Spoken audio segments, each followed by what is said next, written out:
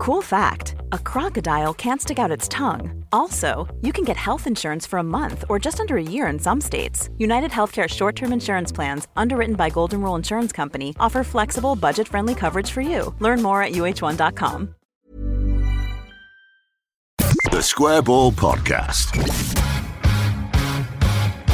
Hello, the podcast is brought to you by Levi Solicitors. You can secure 10% Square Ball discount on your legal fees at levisolicitors.co.uk/the Square Ball. I'm Dan Moylan. Hello. With me, Michael Normanson.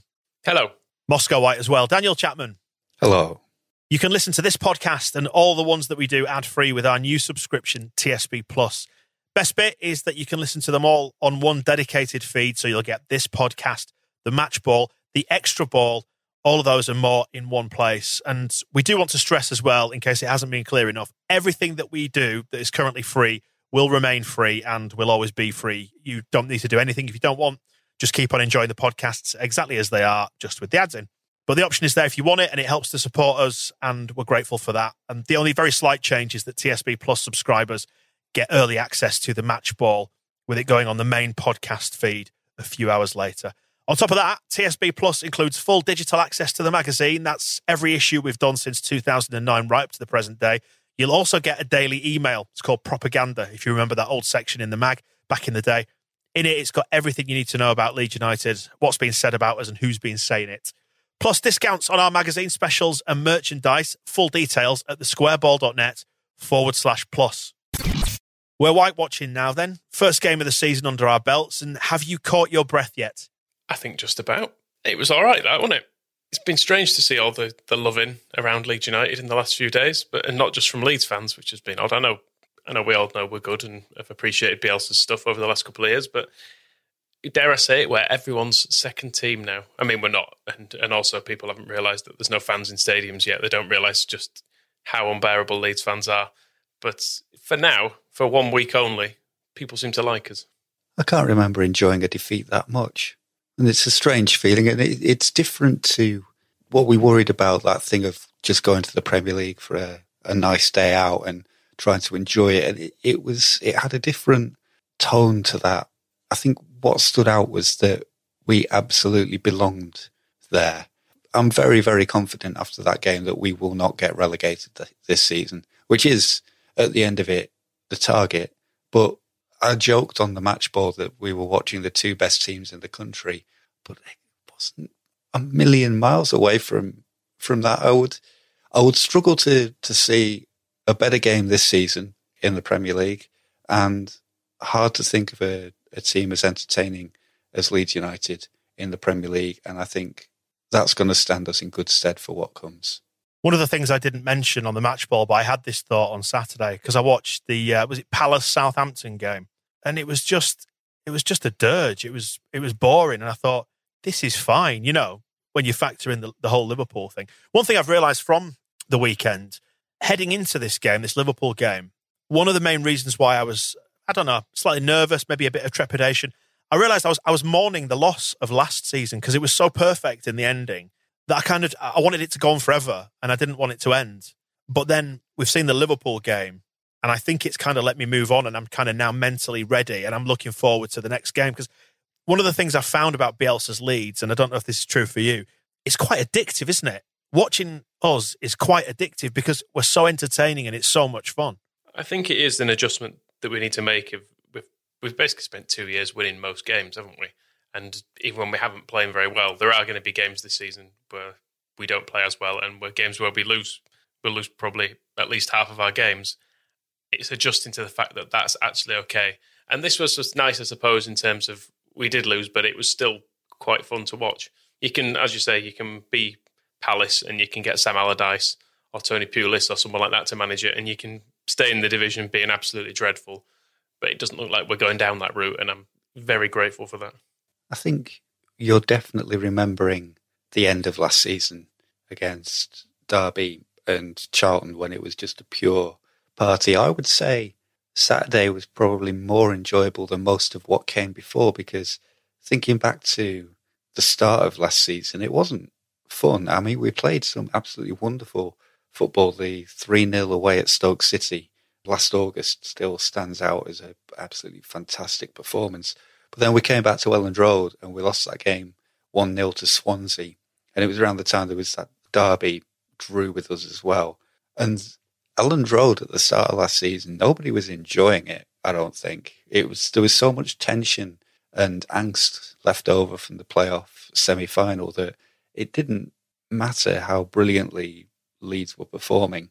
Promotion was so important. It was kind of all-consuming and it was kind of the unsaid thing that a lot of people would either trade the do the Pulis for Bielsa thing if it meant being promoted, or just wanted to close our eyes and open them again in the Premier League and not have to go through the torture of the Barnsley game, for example, the last one we played in the Championship. We were a Premier League club after that. Whereas at Anfield, there was none of that. It was fully appreciating the quality of the football that we were playing, even though we had to come from behind 3 times and ultimately lost the game. The way we did it, there wasn't that desperation of, if we don't win this game, then we won't get promoted and we're on the journey back to League One because Bielsa's going to leave and Radrizzani's going to sell and Phillips will go to the Premier League without us and all this stuff. None of that mattered. So you could kind of go, it was those few minutes after Salah had scored the penalty when you saw Leeds coming back into the game and you thought, we're up for something here. This is going to get interesting. And it never felt like the scoring was going to end after Jackie Harrison opened it. So there was that real I'm watching a good match feeling, which we should have had for the last 2 years because all those games will have been brilliant. They just didn't feel brilliant because of what was at stake. You're absolutely right. Now I've remembered it. You've reminded me how terrible it all was and how stressed I was and how I was piling a load of money on us to lose every week because it mattered that much that I felt like I needed someone to make it better in some way if we didn't win. I guess in the same way as we now remember last season and all of Bielsa's time as being a glorious thing. It's a bit like how It's a Wonderful Life. It's got a lovely ending and people think of it as a great feel-good film, but actually for about 3/4 of the film, things keep going wrong and he wants to die. But it did end well. And it looks like we're hopefully in a new period now where I don't need to feel the need to bet on us to lose because I'm kind of all right with us losing. Returning to some of the points we touched on in the match ball, the post-match reaction, Bielsa was mentioning that we were superior in some moments against Liverpool, which is encouraging in itself. He did point out that Liverpool were superior overall. And I mean, they were absolutely quality, admittedly strewn with errors at the back, but absolute credit to us for doing that. We put them on the back foot and we showed that we're going to be nobody's fool in this division. And Klopp was pretty complimentary about us as well. And some people said that maybe he was playing mind games in the run-up to this. But I think he was being sincere that we would cause them problems, and we did. Liverpool's have got a very well-run club and will have a huge amount of scouts, and Klopp is a very good manager. He will have seen us a lot, and he will have been sincere in knowing the way we play, because it isn't in the same way as a lot of other Premier League teams play. They might have better players than us in other teams, but I don't think there's only probably Man City and I guess Southampton try and do a bit of the high pressing stuff, but we are an unusual team. I liked one of his post-match comments was, what a match, what an opponent, what a performance from both teams. He knew what he was coming up against, and his wish to speak to Bielsa and properly talk to him, I think was sincere. He's a fan of Bielsa, much as Frank Lampard is a fan of Jurgen Klopp, or should be a fan of Jurgen Klopp. And he thought he could get his team prepared for it, and I think he must have realised at 85 minutes that he couldn't. And I think that's one of the things to really take from it. It's not just the entertainment and the fun, but Jurgen Klopp is one of the world's best managers, and he's won the Champions League and the Premier League in successive seasons with that team. And yet, 5 minutes left, they have to get a penalty to beat us, even though they are hammering us and knocking on the door for those 15 minutes I was talking about on the match ball, where the camera was just pointed at our penalty area and there was nothing else going on anywhere on the pitch. They couldn't get past Illan Meslier, Pascal Struijk and Robin Koch, who'd never played a game together, never played in the Premier League together, two of whom, I mean, Koch has played German internationals, but not many, inexperienced in that situation. And what gives the difficulty to Liverpool? Why couldn't they score? Is it because Pascal Struijk is the next Virgil van Dijk in waiting, or is it because the training that Bielsa gives them and the structure that he gives them to defend is actually really difficult to break down, and we were very good at keeping out a brilliant team. We had Klopp confused. He will have gone into that game thinking, and you saw the way Liverpool started, thinking, I can beat Marcelo Bielsa's Leeds. At 3-3 with 5 minutes left, he couldn't. Let's return to some of the points maybe we didn't mention enough on the match ball. Maybe we skirted round them. Just some other little points of analysis. Dead quickly, the cost of penalty, was it, do you think? I think if it's given, it probably stays given just because of the way VAR is with overruling people. Because there is a tiny touch on his foot, and if they were looking at it, they'd break it down frame by frame and they'd see a touch and they'd not want to go against the referee's decision on it. But, I mean, I don't want those to be penalties. No, but if the one against Cox stood, we should have got that. I mean, Mark Clattenburg has written a very patronising column in the Mail where he dissects refereeing decisions. I mean, God, if he was like this on the pitch, where he says, let us get one thing straight, and I can't believe people are still talking about this 2 years later, but the word deliberate has been removed from the laws of the game. You imagine him saying that to actual players on the pitch. Probably exactly what he did. And he's saying it didn't matter that Koch did not deliberately handle the ball. His arm was outstretched and in an unnatural position. He also then just says it doesn't matter that the ball was deflected before hitting his arm, but completely ignores the Premier League advice for this season, which is an advisory rather than a rule. But it is be a bit lenient if there's a deflection, and that's the reason they can't get their arm out the way. Clattenburg just doesn't care about that because he is a knobhead. I imagine Clattenburg had quite a lonely childhood, to be honest. Anyway, Mateusz Klich, maybe we didn't quite give him enough love on Saturday in our giddiness because he was brilliant in that midfield and his goal was a thing of absolute wonder and beauty. Even if Thomas Christensen didn't think he was good enough for the Championship, it turns out he's more than good enough for the Premier League. So, yeah, it was great. I mean, we shouldn't be completely surprised because he does play for Poland and stuff, and he's been such a good part of our team. But I think it was him, and along with a few others, probably Ayling as well, who we didn't mention, were just absolutely brilliant and looked completely at home from start to finish, which is a relief because you never quite know, do you, when you come up. And also at their age. I mean, I don't want to make a big thing of people being 29, 30, but there's a bit of a stigma attached to players who make their Premier League debut at that sort of age. Of like, if they were that good, why weren't they there before? And there's lots of reasons why a player might not be there before. In Klich's case, he had a move to the Bundesliga that didn't work out and then had to go to Holland. And then had a move to Leeds that didn't work out and he had to go back to Holland. And then he finally arrives there. And it suits some people.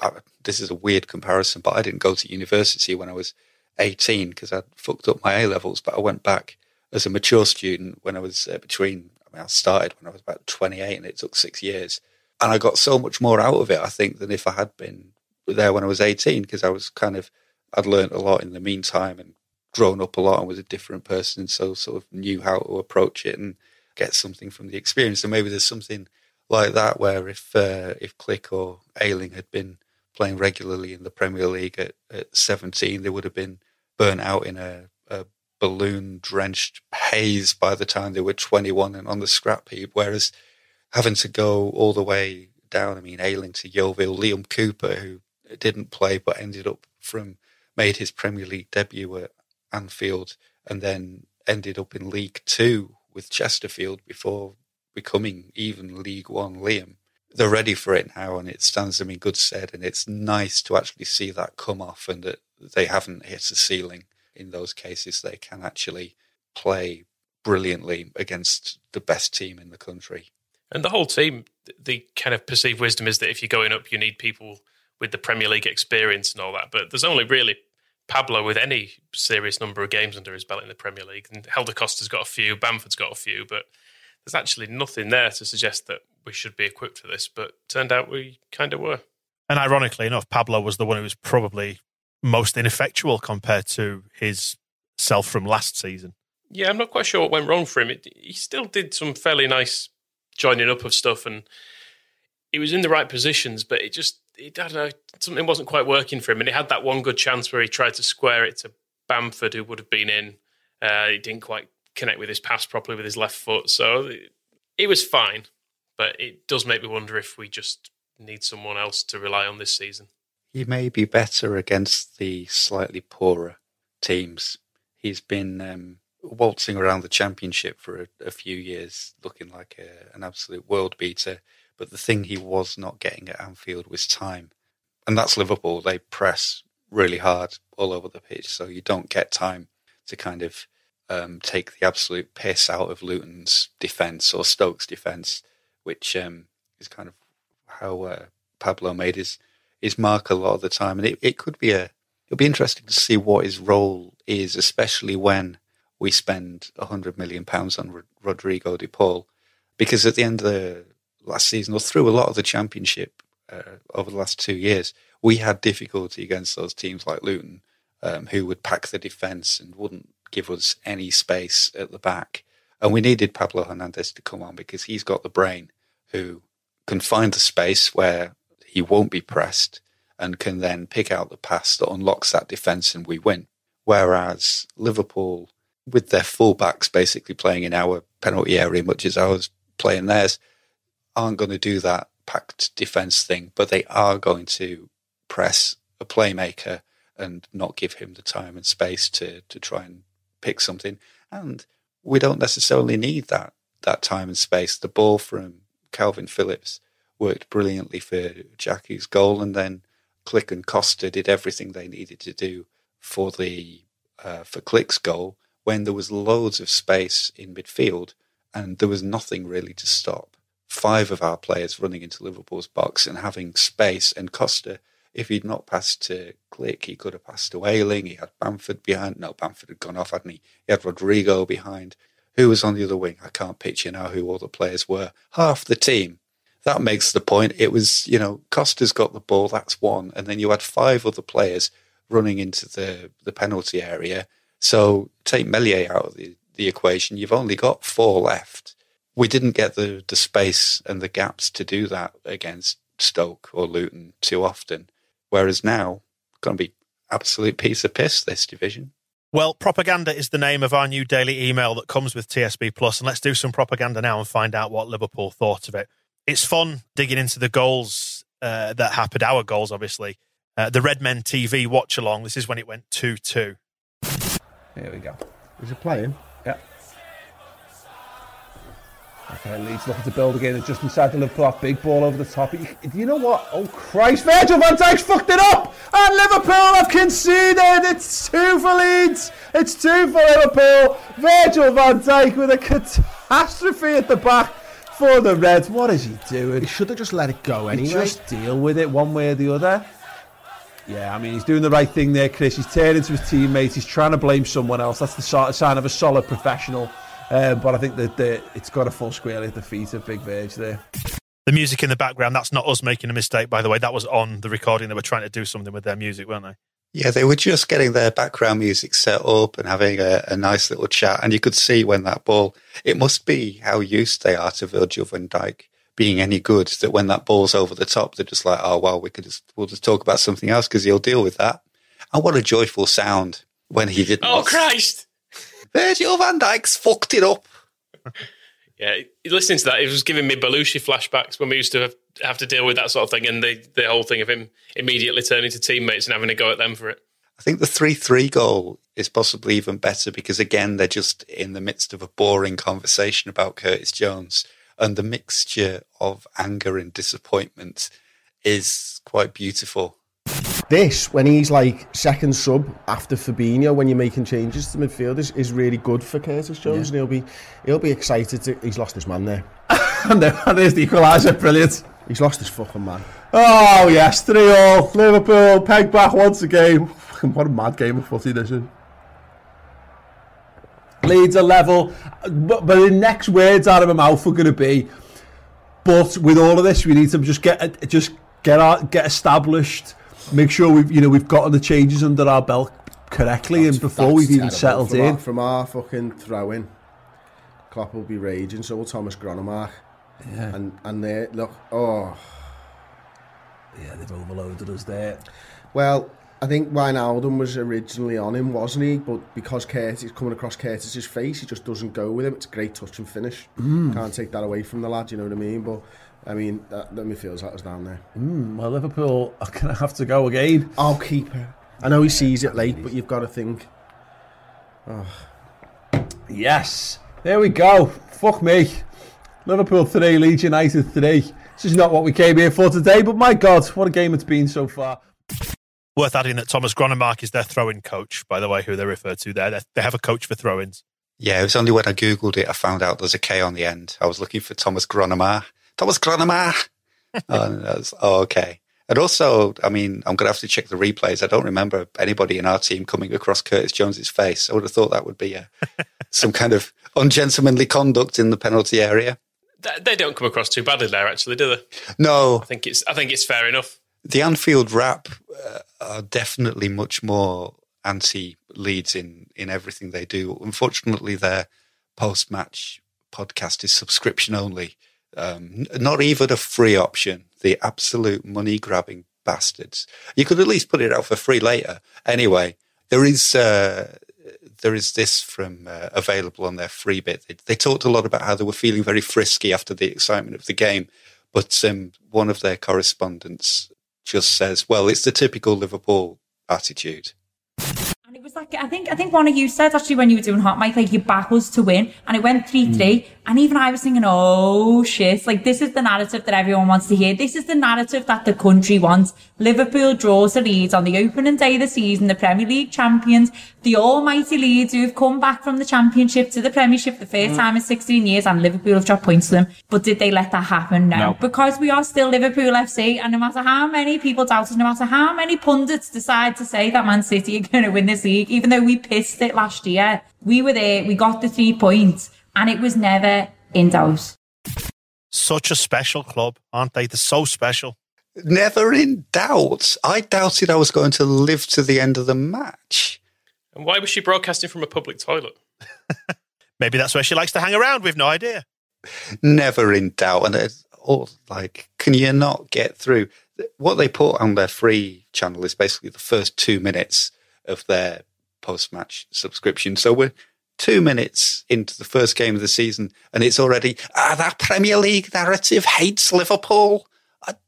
The whole world loves Liverpool Football Club. That's the first thing. And secondly, obviously the result was in doubt. Otherwise, they wouldn't have needed a penalty 5 minutes from the end to scrape a 4-3 win. Yes, they were annoying. The Red Men, though, their post-match podcast, I thought this was actually quite a interesting point. Firstly, they kind of shared, this is kind of how I feel about the game, that it was fun, entertainment. They used the word pastime, which I think is often forgotten when we're talking about such a ridiculous thing as football. But then there's also quite an interesting bit about the lack of a crowd. And public health warning. It's very Scouse here at the start. Oh, yeah, sorry, yeah, there's a sound. I mean, it comes in strong, you'll hear it. What did you actually make of the performance, though, mate? Like, I mean, look, you know, we can see 3 goals, but we scored 4. I really enjoyed the game today. I'm a Liverpool fan, and I'm a fan of football, and we watch some dire games of football. The Reds playing some dire games at times, and I don't know what people would rather have. I would rather win 4-3 than win 1-0. And I don't think Klopp would rather that. I think he would rather win 1-0 and have a nice clean sheet and Alisson Becker to be made up with it. But we do this is a pastime.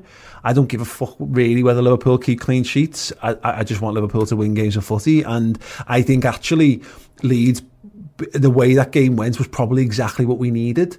Particularly when you've got no crowd, Leeds almost did the job of the crowd for us. Like geeing us up. Yeah, to say to these lads, go on then. We dig deep and find something more to go. And I got the real sense from the players on the pitch today that they see that it's not going to happen at a canter, and they want to go, particularly the attacking lads. I don't know what to say about the defence.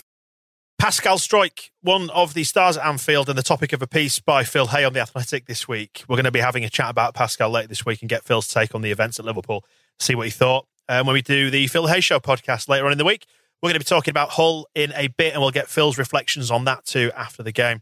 And Phil, ever the one who likes to play with fire, is doing a bit on Leeds United challenging for trophies again too, the maniac. Leeds United, Premier League and sport across the globe on The Athletic. And if you want to read all that, you can sign up and get 40% off by going to theathletic.com/the square ball. Marcelo Bielsa, definitely staying. Contract has been signed. That's good, isn't it? It is good. I don't think anyone's surprised, but it is good still. I feel happier now. It was nice to hear it. Hear it said, him saying, I will be working for Leeds United this season.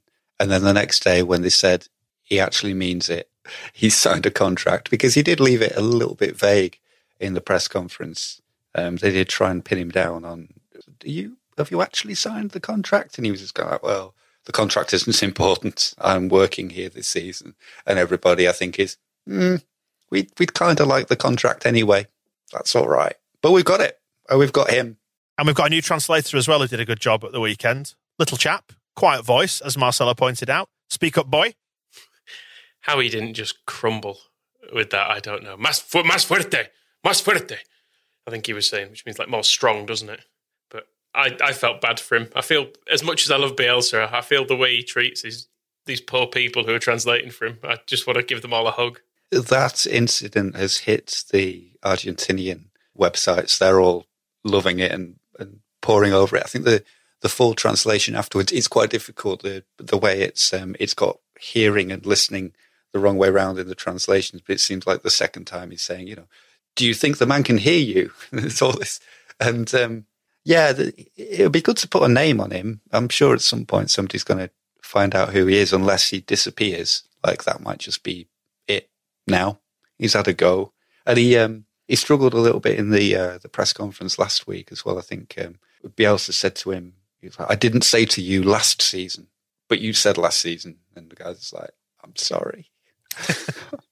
I'm doing my best. The other thing in the Argentinian media is they're calling him a boy. I think they're quite struck by how youthful he is. So it's like it's all about the literal translation through Google of El Loco is the fool. So it's all about how the fool was correcting the boy. Sounds like a good film, doesn't it? On to Rodrigo de Paul then. Could he be the one to fill the number 10 slot? Phil has tweeted saying this one's not going away, but it's equally not getting done yet either. And he's been teasing us once again with his social media likes, which you have to assume now, given that he's done it twice and he's twice unliked the things that he's liked, suggesting that he wants to come to Leeds and would be ace in this side. Fair to say, and as we understand it, he does have an interest in the move, but let's see if we can get the move fixed up then, shall we? I mean, he might be liking these things by accident. It's easy to press the wrong button, isn't it? I remember when, in the early days of Nigel Martin joining Twitter, his only like was a picture of a young lady who had a Curtis Jones incident occur to her. And I'm sure that was an accident. So maybe it's the same for Rodrigo, but the fact he seems to do it, he's just showing us a little bit, isn't he? He's like, have a look at this. Do you like a bit? Oh, it's undoing it. Sorry, I didn't mean it. I'm only kidding. He's been linked with, is it Zenit now have come in for him as well, apparently, but don't go there. Just come here. He has a prior interest in Rodrigo Moreno as well, because they were together at Valencia. So he's got his kind of his plausible deniability where he could just say, oh, no, I'm just happy that my mate's there, so I'm just liking all his Leeds stuff. That's what it is. But really, it's that he's signing for Leeds imminently, definitely. He didn't play for Udinese, did he, in their pre-season friendly? And for what other possible reason would he have missed that match, if not to be signing for Leeds? Well, let's keep our fingers and toes crossed. I mean, because he's been doing that, the little bit of teasing on social media, I've decided unilaterally that we, via the TSB account, are going to be saying hello to him every day until this is resolved one way or another. Hope that's fine with you. I mean, we can't stop you, can we? You've got the password. I mean, if he does sign, keep doing it, I say. Keep seeking his approval. Absolutely will do. Josko Gvardiol then, not coming here by the looks of it, based on the latest reports. He's either staying in Zagreb for another year to learn his trade, according to one report, or there's another saying he would rather go to a pretend football club in Germany. He seems a little bit worried about Leeds and the Premier League. There is still some talk in the Croatian media with people saying it would be a good move for him and he should challenge himself and he should, what's the worst that can happen?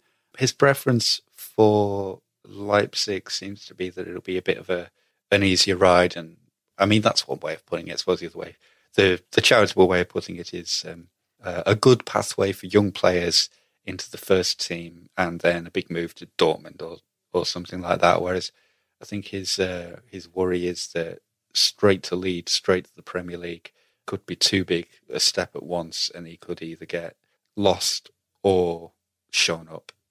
Move to Leeds is too big, so he wants to join the Champions League team instead. Well, yes. I mean, he's 18, so, thinking this through, he may be having problems making the sense of it. It could be a sense of environment or the domestic league. I mean, Leipzig had Jean-Kevin Augustin, didn't they? So they're not exactly a team absolutely chock full of superstars. It's a little bit of a lower level of scrutiny. I think the Premier League is madness. We do know that. I wonder if domestically the Bundesliga offers him a more relaxing time. And Leipzig's fans are essentially just new football fans, aren't they? So they won't give him as much hassle, probably. One lad who it looks like we are getting is Crescencio Somerville. Little Jimmy, he looks like he's coming in this week for the under-23s, obviously, rather than the first team. But talking about pathways there's a clear route into the first team for him. And he looks absolutely wick. A little bit raw, sort of a touch of the Ian Pervaders about it. But, God, he looks fast and direct. And I like a winger with dreads, I've got to say. I don't know what it is about it. There's just something... I think maybe it's John Bataka, that sort of an influence, but I just think it looks good on him. He looked quite central from the 2 minutes of YouTube footage I watched. He was basically just absolutely sprinting through the middle of defences, doing loads of great skills and dribbling, and I felt like I'd kind of got the idea after 2 minutes of that, and the soundtrack was doing my head in. But yeah, I'm up for it. I think it's hard to judge these kids who are going into the under-23s, so a good time to remember that we don't actually have to judge them. We can just let them play and see if they get better or if they get worse. I keep reading his name as like a variation of Cyrano de Bergerac, though, so it's a strange combination of the Communard singing the Bergerac theme is where my mind keeps going with him, so probably better that I just ignore him. Quick fire rifle through the rest of these then. Is this internet bollocks? Dijon forward Mounir Chouillard, is it? Excuse my French. He is absolutely mustard, that guy. Hey, very good. I'm glad you went there with that terrible mustard pun rather than me, because I thought it, very much thought it. And that was in France football. Internet bollocks, yes or no? Probably. I don't think we're trying to buy a forward, are we? Probably not. Fluminense forward, Marcos Paulo. He's 19, he's 40 million quid. Internet bollocks. Yeah, almost certainly. Yeah, we're not spending another £40 million on a 19-year-old. Although Fluminense, nice kits, so it could be that there's a premium if he brings a suitcase of shirts over with him. Jordan Lukaku, Lazio. He's left back, isn't he? Reports that us and Brighton have bid €5 million, which is about £4.5 million, for the younger brother of Inter Milan striker Romelu Lukaku. Internet bollocks? I mean, poor Barry Douglas. Back at Thorpe Arch having to see these rumours. He already can't get in the squad. I don't think it's about linking us with a left-back. I think this is for the lead bid for Lukaku headlines. That's what's driving this more than anything else. Yeah, that does make sense. Absolutely, yeah. Outgoings then. Jordan Stevens on loan to Swindon, according to Internet Hotshot, bit in paper. Alan Nixon. Robbie Gotts looks like he might be going to Huddersfield as per the previous rumour. And Ryan Edmondson gone back to Aberdeen. What on earth is Rob Price up to again? Because that diagnosis was a lot longer than a couple of days. I mean, it's hard to know if Ryan Edmondson was just making a meal of it. Maybe he was just complaining too much. Turns out there's nothing wrong with him. But, maybe the need to get rid of Jordan Stevens out on loan is because we know what's happened to his ankle. It was his ankle, wasn't it, I think, with Edmondson. Maybe he's had to become a donor.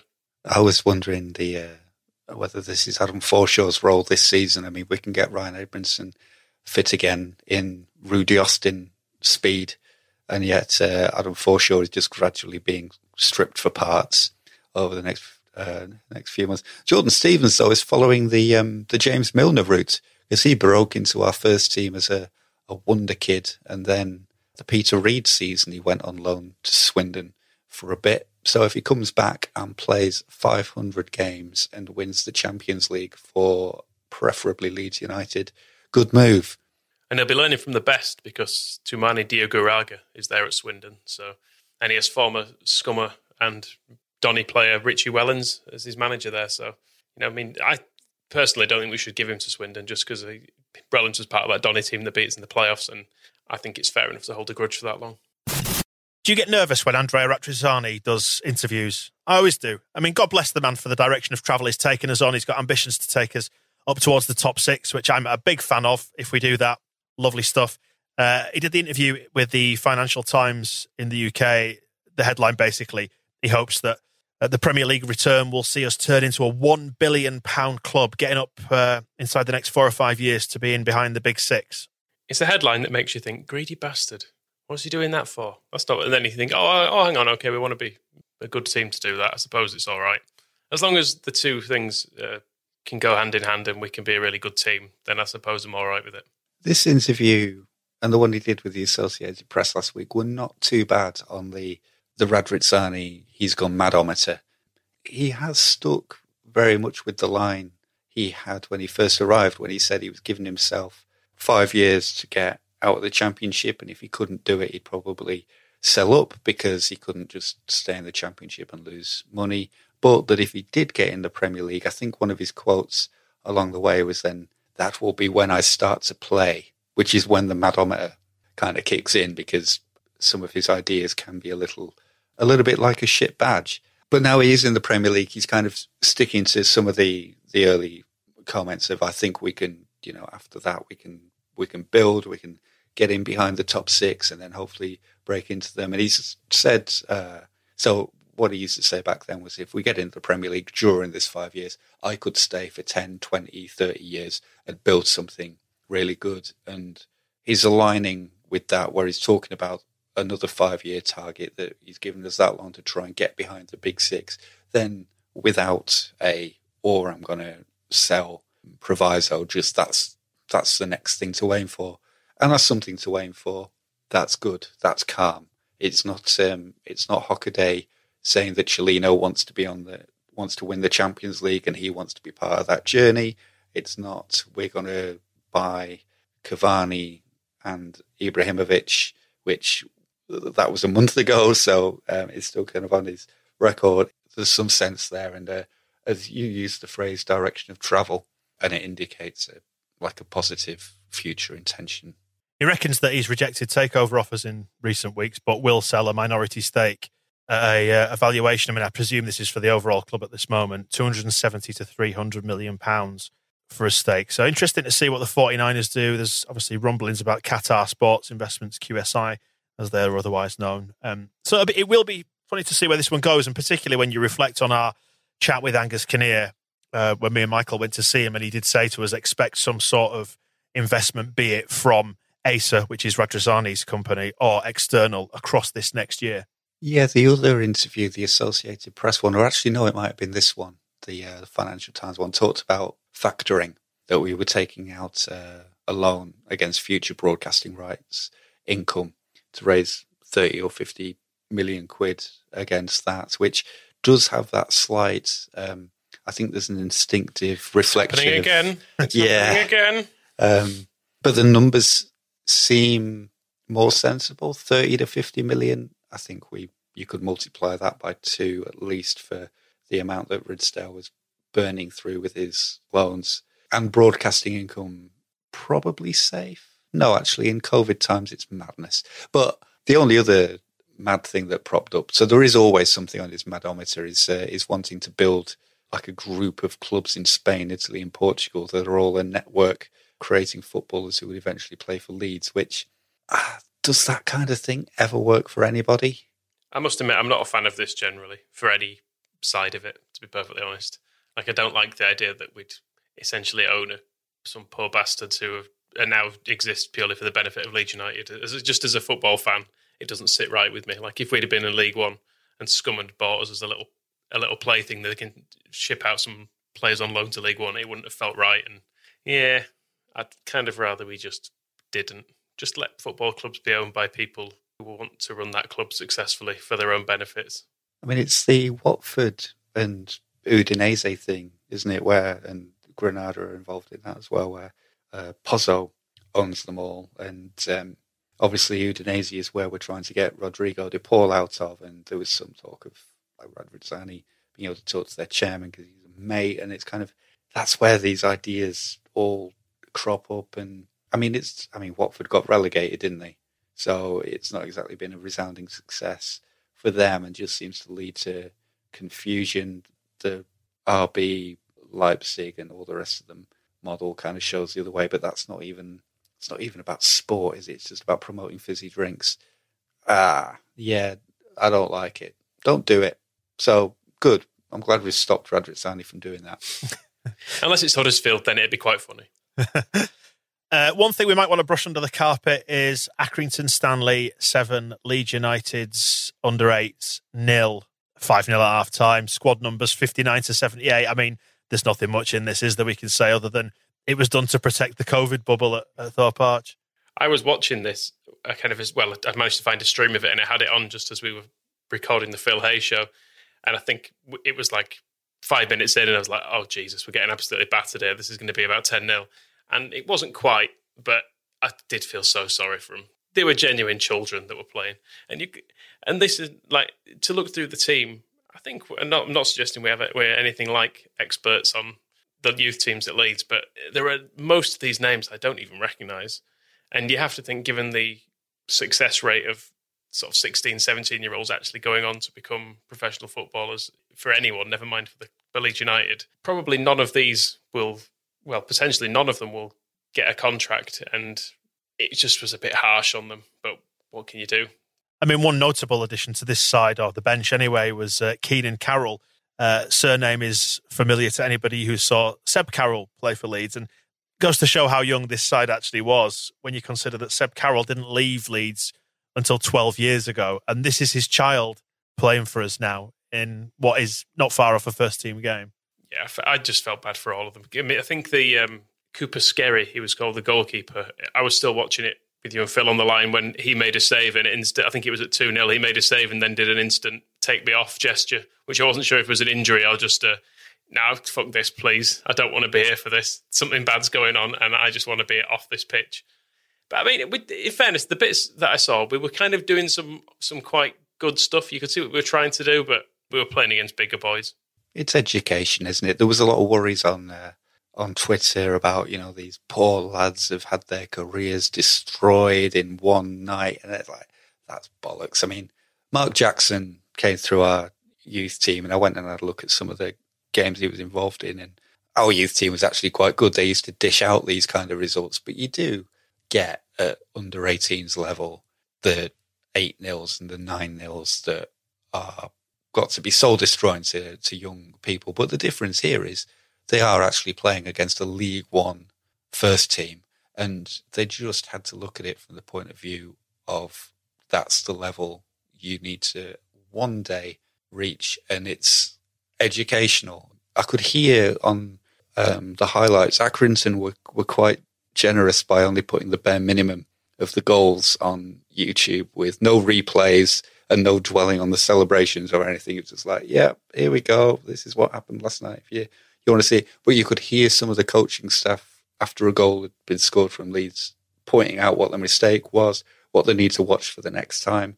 And there's an argument that this is a video that they'll hate watching back, but you can take those players now and say, right, you've been tested, and here is how you solve those problems, rather than, I'm sure it won't be a case of Mark Jackson getting them into the dressing room, tearing strips off them, telling them that, they're a shambles, can't believe they've let the club down, they've let themselves down, the families down, how dare they be beaten and bring disgrace. No, how many goals were there? 7 goals. So it's like, right, there's 7 situations we look at. What could you have done better as you learn to become a footballer? You were saying they weren't really celebrating or dwelling on it. Do you remember the comedy character, Competitive Dad? Was it a Fast Show character? I think it was. In a way, you'd think it'd be funny if the Accrington players had celebrated like it was a World Cup final, like roaring in the faces of these poor kids. I remember when Australia beat, was it American Samoa? They beat like 30-0 or something, and that was worse. I think they had a 15-year-old in net that day, did American Samoa, but yeah, Accrington had a bit of respect for it. It does go to show, we've used this competition before as a way of slagging off Sean Harvey when he introduced this B team thing into it. But don't lower league clubs get fined if they don't play enough good players in this competition? Like if you've got to have a certain number of starters from your last game or something. Whereas we've turned up with a complete piss take of a team of children and that's absolutely fine because we're a Premier League team. It doesn't really sit right with me. Cool fact, a crocodile can't stick out its tongue. Also, you can get health insurance for a month or just under a year in some states. United Healthcare short-term insurance plans, underwritten by Golden Rule Insurance Company, offer flexible, budget-friendly coverage for you. Learn more at uh1.com. We've got the Tigers coming to tea on Wednesday. The Hull Tigers, Humberside's finest, back at Ellen Road. Bless them. Big day out for the League One club as they come to the big boys in the Premier League. You looking forward to this? 4-0 last time. We're now a Premier League team. I don't see why we can't surpass Wigan's efforts. Having just talked about beating a load of defenceless idiots. That's harsh. They're not idiots. They're our youth team. They're just young. Hull Tigers, though, we'll just win this, won't we, with our under-23s? I'll tell you how much I'm looking forward to it. I thought it was on Tuesday night, and now I can't believe I have to wait another 24 hours for this match to happen. That's either an indication of how eager I am for it to take place or that I just don't fucking care. Is this the League Cup? It is. Why are we in the League Cup? Because all league teams are in the League Cup. But we're not a Football League team. We're a Premier League team.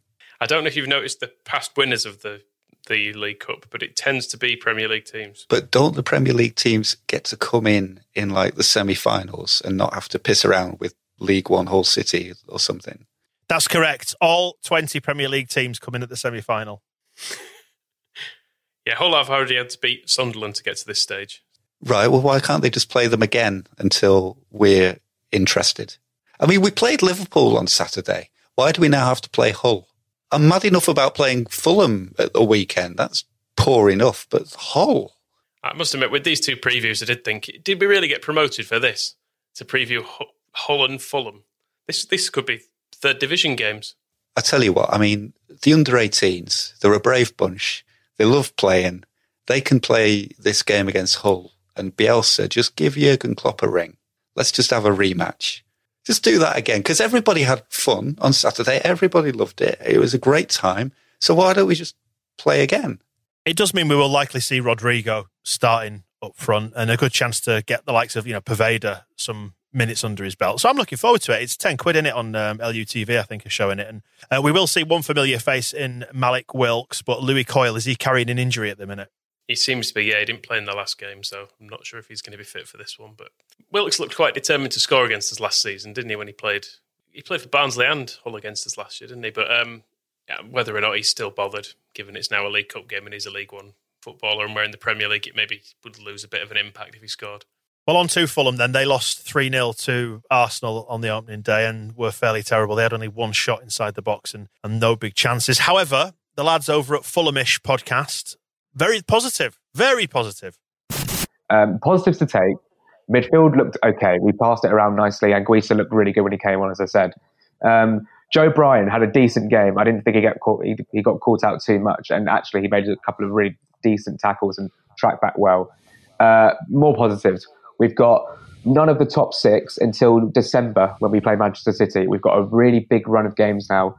Leeds, Villa, Wolves, Palace, West Brom, West Ham, all in those fixtures. What else? Mitrovic, if he starts 90, gets his first goal, he's off and running. The front three looked okay in terms of the pace going forward. What else? We've got the likes of Areola to maybe come into the team to see how he plays. We've still got Lemina, Tete, Aina, and maybe some more signings. So there are plenty of positives. I'm not getting upset after one game. We played a top six team and lost 3-0. Not the end of the world. It's just whether we can bounce back now. And the games against Leeds and Villa, and I know Leeds is going to be extremely difficult. They were fantastic yesterday. Or were they fantastic? But we'll come on to that, I suppose, at a later date. The positives are there's plenty of time to go. We are Fulham, and we will bounce back. Yes, we were fantastic, just for the record. I mean, it's all about levels, isn't it? When you listen to the desperation of some of the things, Joe Bryan wasn't beaten too many times. Mitrovic, if he plays, he'll definitely score, won't he? And then we might sign some other players. I loved as well. Our front three looked quite good in terms of pace, so they can run quite fast. Desperate times. Their whole didn't create anything, but they ran well. The other thing they were quite positive about on their general review was that the first 6 minutes were good. Seriously, they're all like the first 6 or 7 minutes, I thought we did really well. Okay, well done, lads. I mean, all joking apart, we need to be careful not to be seen to be underestimating Fulham by any stretch of the imagination, because they gave us the runaround. Scotty Parker and his Blardigan in that first half at Ellen Road, back end of last season. Different circumstances when there's a lot of pressure on, and they were trying to close us down and chase us at the top of the division. Different circumstances, but it does go to show that we shouldn't anticipate a walkover in this by any stretch of the imagination. We're going to have to really dig in and wipe the slate clean, really, and go at them again.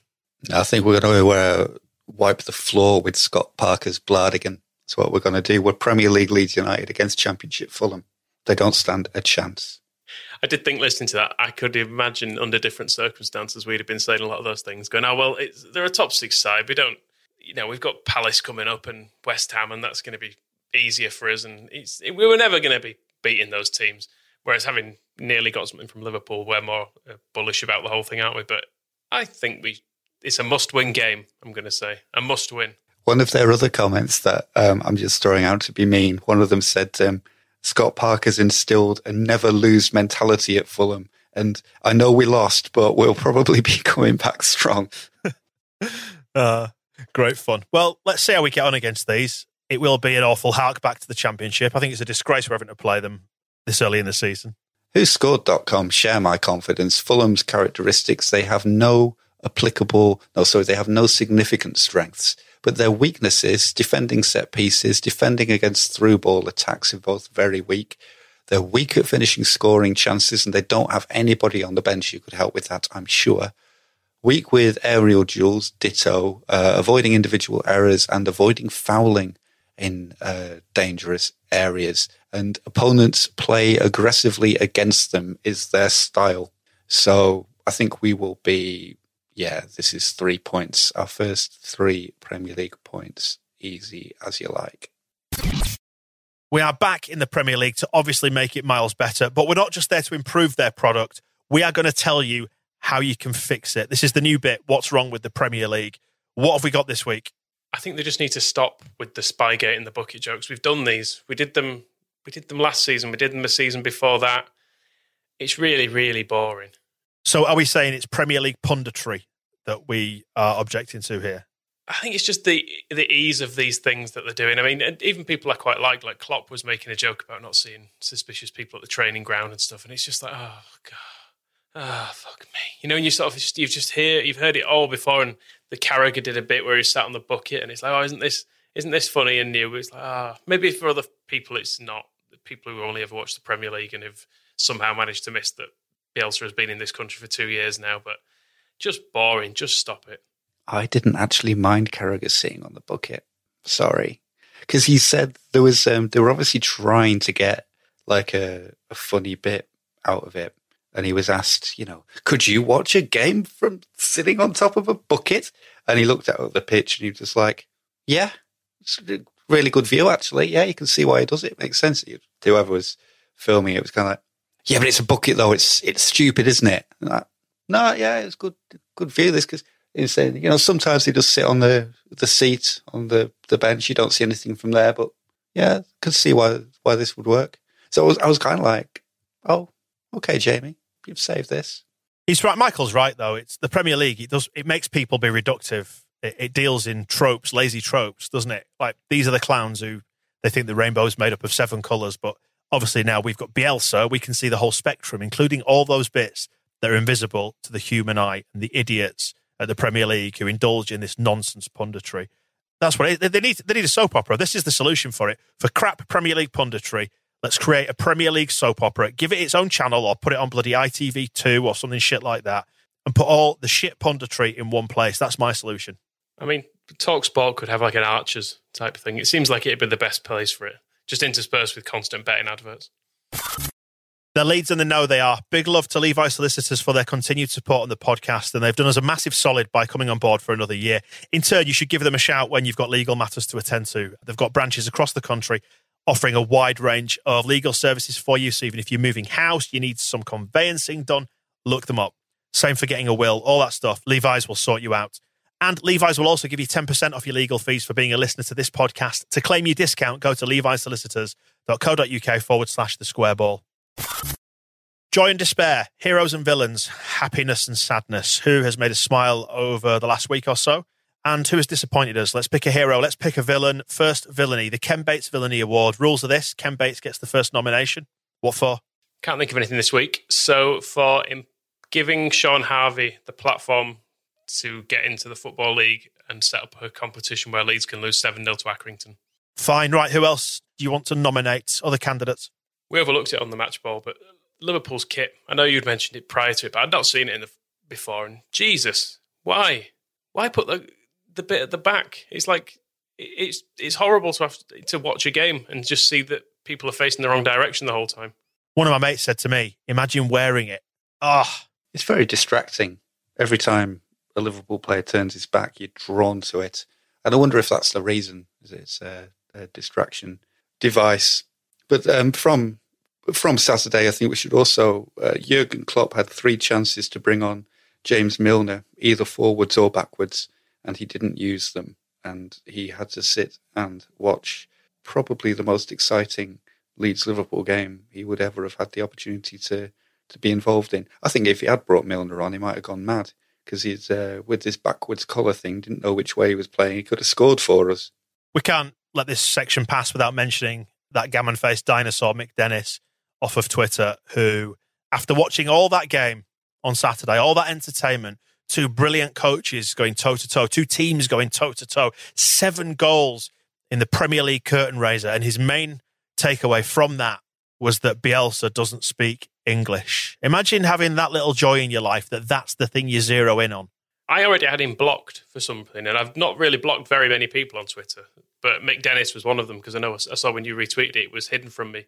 I can't remember what I had him blocked for in the first place. It was probably something similar to this. I mean, when you go, he's a Norwich fan, is the only explanation I can really give for him. And it's not to excuse it, but he does seem to be a Norwich fan, so maybe we need to give him a bit of leeway.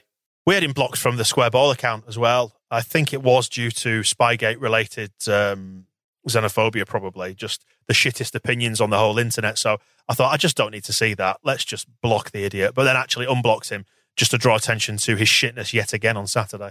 I mean, the rest of his Twitter account, just the other thing at the top of there seems to just be him wanking himself into a frenzy over a really bog-standard Norwich goal. So if he'd rather do that, I suppose leave him to it.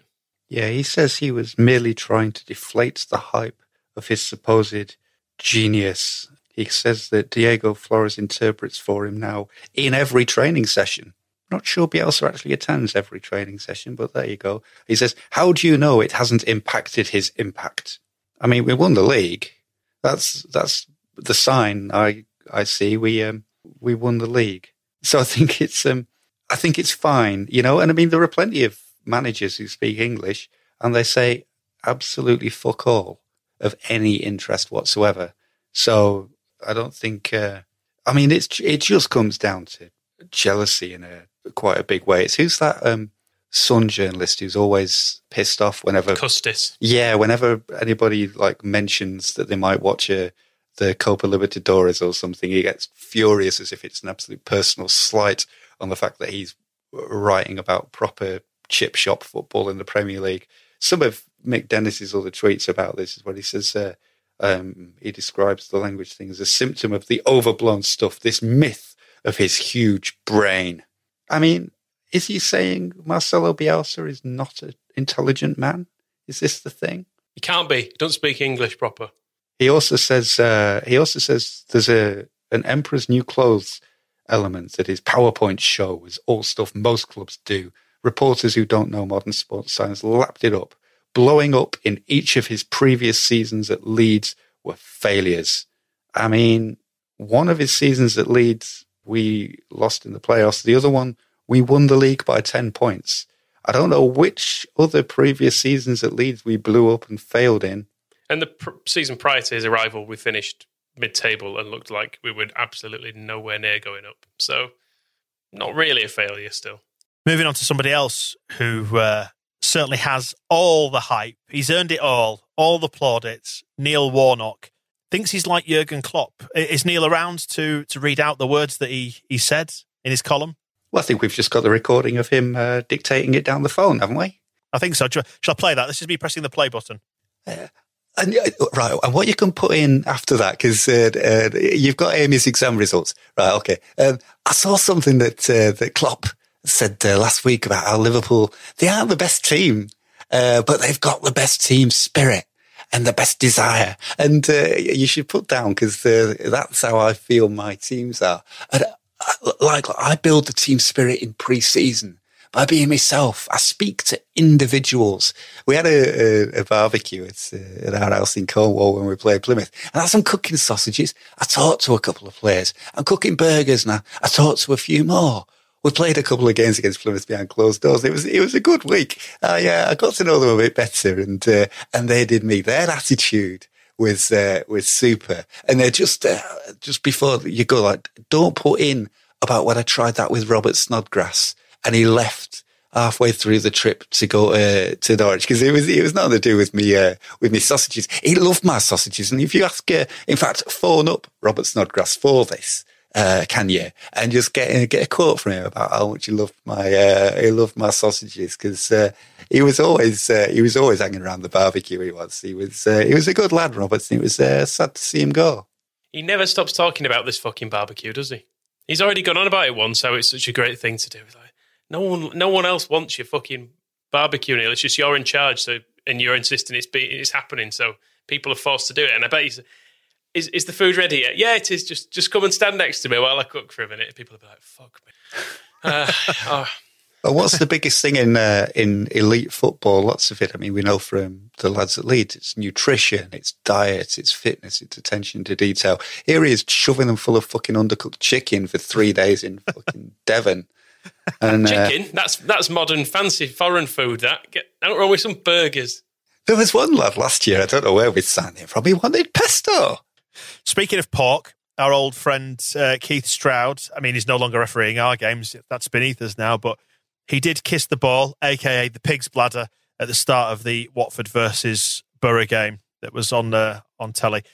And that contravenes, obviously, COVID regulations. Don't do that, Keith. Put those lips away. We know where they've been. And also, you're a fucking referee. You don't touch the ball. I think players do it. Like when Alioski does it, or he bites it or something. Licks it or something. I don't know. He does his own thing with it, though. But at least he's got a connection with the ball. You're not playing, Keith. You're there to make a game happen. It's not about you. He's got a whistle he can blow. What more does he want? Pig to blow? Right, any other nominations? No, let's just give it to Mick Dennis, fucking thick bastard. Perfect. Right, on to the Andy Hughes Hero Award. Let's get some heroes going on, because it's been a nice week, actually, even though we lost. I think Jackie Clicky and Paddy all need one for their now Premier League goal scorers, Premier League players. I'd say probably the 3 best players in the Premier League. And the best goalkeeper in the Premier League as well. Is he Iliani? Melieli? Mesley? Spider Boy. Anyway, the deep-voiced wonder kid is a very good Premier League goalkeeper, and he doesn't say racist things, so that's good on both counts.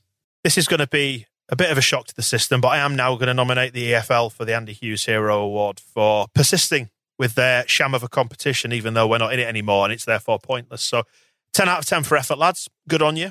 Good on you. Got to admire that resilience. I mean, we are still in it. The Championship. We got promoted, Michael. The EFL Cup. Ah, that thing. Give it 48 hours. We might not be anymore. Who else do you want to nominate? I'm going to go with Tank Petrol as opposed to his full name. I'm going to try Irek Yazutovic, something like that.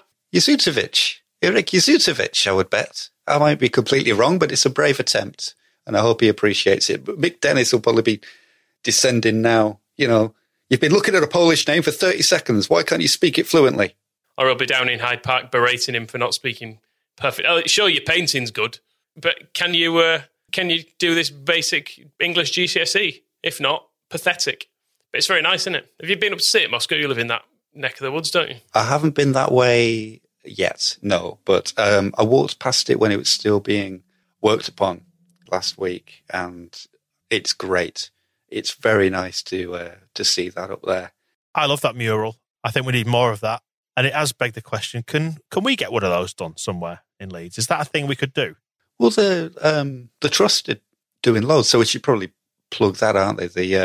The Supporters Trust are raising money for paint and materials that they'll then give to artists. And the other thing they need is walls. So if you've got a wall that, like a gable end or anything that you can, or a business that wants some painting on the side of, they're sort of plugging all those things together.